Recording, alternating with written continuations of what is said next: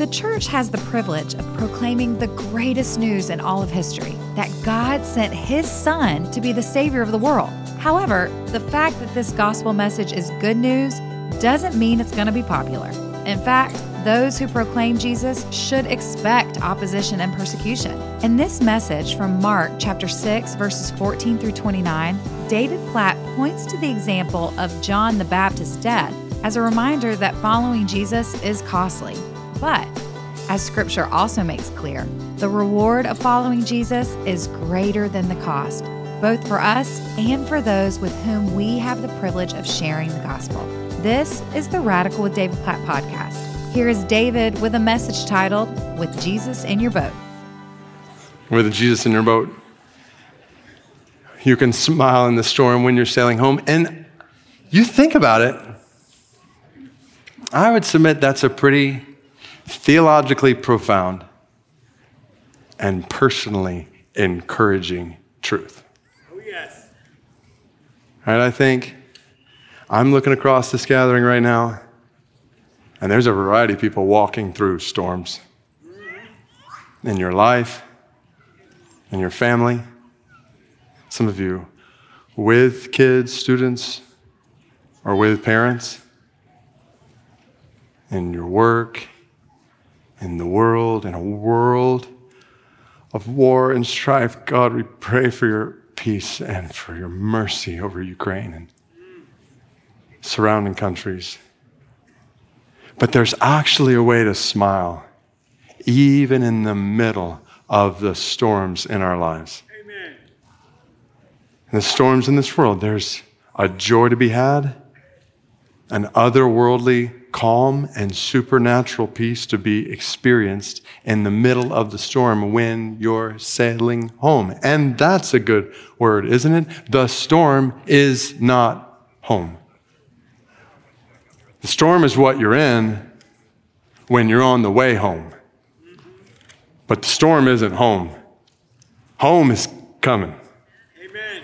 As long as Jesus is in your boat, home is coming where the storm will be no more. Amen. No more winds or waves of hurt or heartache or pain or grief or fear or anxiety. No, one day we'll be home and the storms will be gone. Amen. And even just knowing that can make you smile in the middle of the storm. And all of this only possible when Jesus, God in the flesh, is in the boat with you. Amen. You can smile when you know that the God who has power over the storm, the God who has purposes in the storm, the God who promises to get you through the storm, has not left you alone. Amen. And He is with you every step of the way. Yes. You're not facing that storm alone. Yes. So, you may not sing that song and do those motions this week. Or you may, in private. But, regardless, remind yourself of this truth. With Jesus in your boat, you can smile in the storm when you're sailing home. And I want to show you that's true according to this story of John the Baptist. So it's interesting the way Mark tells this story. Because in verse 13, so let's get the picture. Where we left off last week, Mark tells us about Jesus sending His disciples out on this mission trip. And then if you jump down to verse 30, where we're going to start next week, he talks about these disciples coming back. But in between, Mark doesn't tell us anything about what actually happened on the mission trip. Instead, he tells us a story about John the Baptist that had happened way prior to this. If you don't know much about John the Baptist, he was the forerunner of Jesus who came baptizing people for repentance of sins and pointing them to Jesus. And this is the story of how he was martyred. And even in just the way Mark sandwiches this story of John the Baptist in between the disciples of Jesus going out on mission and coming back, he's making a point. Because these disciples were going out on mission into a hostile world, into a world of storms, and it would not be easy for them. And this is a truth for all followers of Jesus to realize, from the youngest to the oldest, Following Jesus on mission in this world will involve storms. Amen. So don't be surprised when they come. Don't be surprised at the cost that comes your way when you're on mission with the Word of God in this world. In fact, following Jesus on mission in this world may cost you your life. And this is good for all of us to realize, no matter how young or old we are. So even kids who are considering following Jesus, hear loud and clear today from God that following Jesus could cost you everything. Follow along with this story as I read it from Mark chapter 6, verse 14. King Herod heard of it, for Jesus' name had become known. Some said John the Baptist has been raised from the dead. That is why these miraculous powers are at work in him. But others said he is Elijah. And others said he is a prophet, like one of the prophets of old. But when Herod heard of it, he said, John, whom I beheaded, has been raised. For it was Herod who had sent and seized John and bound him in prison for the sake of Herodias, his brother Philip's wife, because he had married her. For John had been saying to Herod, it is not lawful for you to have your brother's wife. And Herodias had a grudge against him and wanted to put him to death, but she could not. For Herod feared John, knowing that he was a righteous and holy man, and he kept him safe. When he heard him, he was greatly perplexed, and yet he heard him gladly. But an opportunity came when Herod, on his birthday, gave a banquet for his nobles and military commanders and the leading men of Galilee. For when Herodias' daughter came in and danced, she pleased Herod and his guests. And the king said to the girl, ask for me whatever you wish, and I will give it to you. And he vowed to her, whatever you ask me, I will give you up to half my kingdom. And she went out and said to her mother, for what should I ask? And she said, the head of John the Baptist. She came in immediately with haste to the king and asked, saying, I want you to give me at once the head of John the Baptist on a platter. And the king was exceedingly sorrowful. But because of his oaths and his guests, he did not want to break his word to her. And immediately the king sent an executioner with orders to bring John's head. He went and beheaded him in the prison and brought his head on a platter and gave it to the girl. And the girl gave it to her mother. When his disciples heard of it, they came and took his body and laid it in a tomb. So yes, this is a very heavy story with a very clear picture of the hostility against God and his word and his ways in the world. Just look at King Herod here. You think your family tree is crooked? Try to follow this. So there are other Herods mentioned in the Bible. This one is Herod Antipas. Mark calls him King Herod. Matthew calls him Herod the Tetrarch. He was basically governor over a certain region of Roman occupation. And that region happened to be where Jesus' ministry was primarily taking place. Now, Herod had a wife who was the daughter of an Arabian king. And they got married as kind of a political military alliance. So you had Herod Antipas and his Arabian wife. Well, one day, they go to visit Herod Antipas's half-brother whose name was Herod Philip. And Herod Philip was married to Herodias, which means that, so follow this, Herodias was Herod Antipas's sister-in-law. But not only was she his sister-in-law, Herodias was also Herod Antipas's niece. So you've got Herod Antipas married to his Arabian wife, Herod Philip married to Herodias, who is Herod Antipas's niece and sister-in-law. So during this trip to Philip and Herodias, Antipas decides he wants to marry Herodias, his niece, sister-in-law. So they sneak away together, and basically Antipas divorces his Arabian wife and marries his niece, sister-in-law, Herodias. And then, as if that wasn't enough, Antipas and Herodias have a daughter together, the girl who's mentioned in this story. Just to finish out her story, one day she marries her half-uncle, Philip the Tetrarch, and just like that, she becomes the sister-in-law and aunt of her own mother. Do you follow that? Now, if you're wondering why any of that really matters, it doesn't. But I just want you to see how messed up this picture is.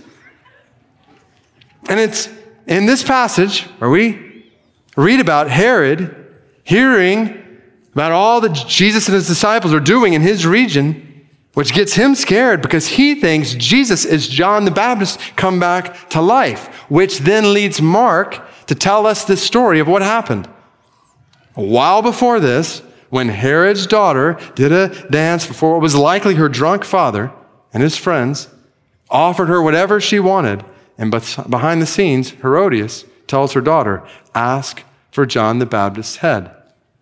All because John before that, at great risk to his own life, had called out Herod on his adulterous, incestuous actions.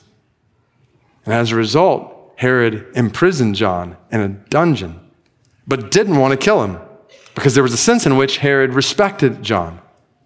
But Herodias didn't. John was a threat to her marriage, so she had John killed. There's all kinds of things we could dive into at this point. But the main picture I want you to see is it's not just a story about John the Baptist. You see, this is in part a foreshadowing of the story of Jesus. Herod, with charge over a region where John the Baptist is preaching, and in his leadership, or lack thereof, he beheads John the Baptist. You fast forward one day to Jesus' trial, and you'll see in Luke chapter 23 that Pilate sent Jesus to guess who? Herod. This same Herod who would one day play another passive role that would lead to Jesus' death. But it's not just John the Baptist and Jesus, but Jesus' disciples, these same disciples who are out on a mission trip while Mark is telling us this story.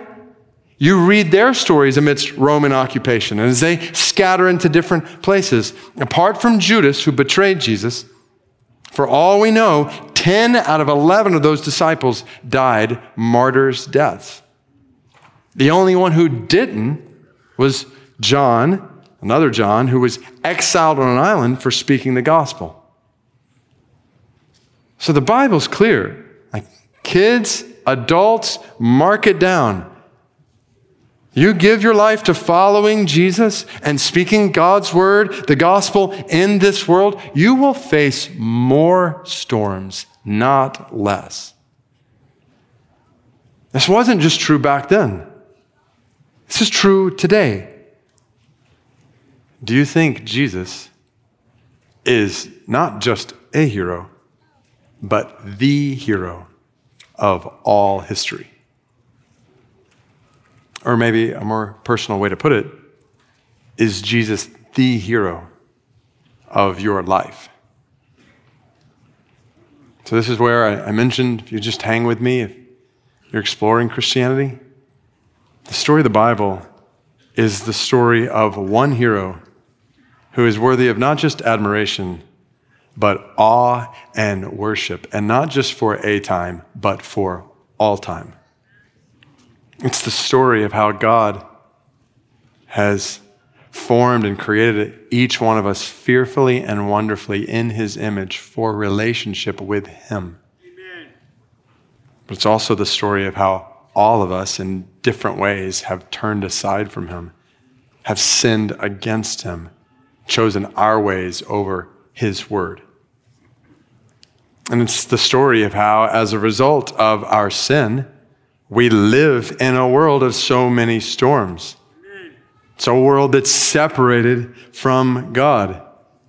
And if nothing changes, when we die, we will go to an eternity of everlasting suffering, separated from God. But the Bible is also the story of how God loves us so much that he sent his Son, Jesus, to this world to live the life that we could not live, a life of no sin. And then, even though he had no sin for which to die, he chose to die on a cross for sinners to pay the price for their sin. He died the death we deserve to die. And then the good news keeps getting better because he didn't stay dead long. 3 days later, he rose from the grave so that anyone, anywhere, who turns from their sin and puts their trust in Jesus as Savior and Lord of their life will be forgiven of all their sin and restored to relationship with God now and for all of eternity. Amen. Jesus has lived the life we could not live. He has died the death we deserve to die, and he has conquered the enemy we could not conquer. He is the hero of all history. Yes. And he is the only hero who is worthy of all of our worship. Yes. We invite you then, from the youngest to the oldest, and within the sound of my voice, we urge you, put your trust in Jesus. Amen. Early in your life, as soon as possible in your life. Yes. Make Jesus the hero of your story. Yes. Your life now and forever depends on it. Yes. At the same time, know this. Know this one simple, significant truth today from God's word. If you believe that Jesus is the hero of history and that Jesus is worthy of all your worship, know that following him will not lead to an easy, comfortable life in this world. Not when you're following the hero who was crucified by this world. Not when you're following this hero who's leading you to another world. Yes. And along the way is calling you to forsake possessions and pleasures and pursuits in this world and the applause of this world because he knows all of these things are fading. Amen. None of them will last. So realize, regardless of how old you are, if you're in elementary school right now, or middle school, or high school, college, if you're in your 20s, or 30s, or 40s, or 50s, 60s, 70s, 80s, 90s, regardless, if you're going to follow Jesus, you are joining in a line behind John the Baptist, who gave his life pointing people to Jesus. He must become greater. I must become less, which meant proclaiming God's word even in this world, even when that cost him everything. So are you willing to follow Jesus in that line behind John the Baptist? If not, then you are not actually following Jesus. And you might say, but he died. They cut off his head in this world. But that's the point. John wasn't living for this world. He wasn't living for worldly kings and temporary pleasures. He was living for a heavenly king with everlasting pleasures. Yes. John wasn't living for an earthly hero. He was living and dying for an eternal hero. The question is, are you?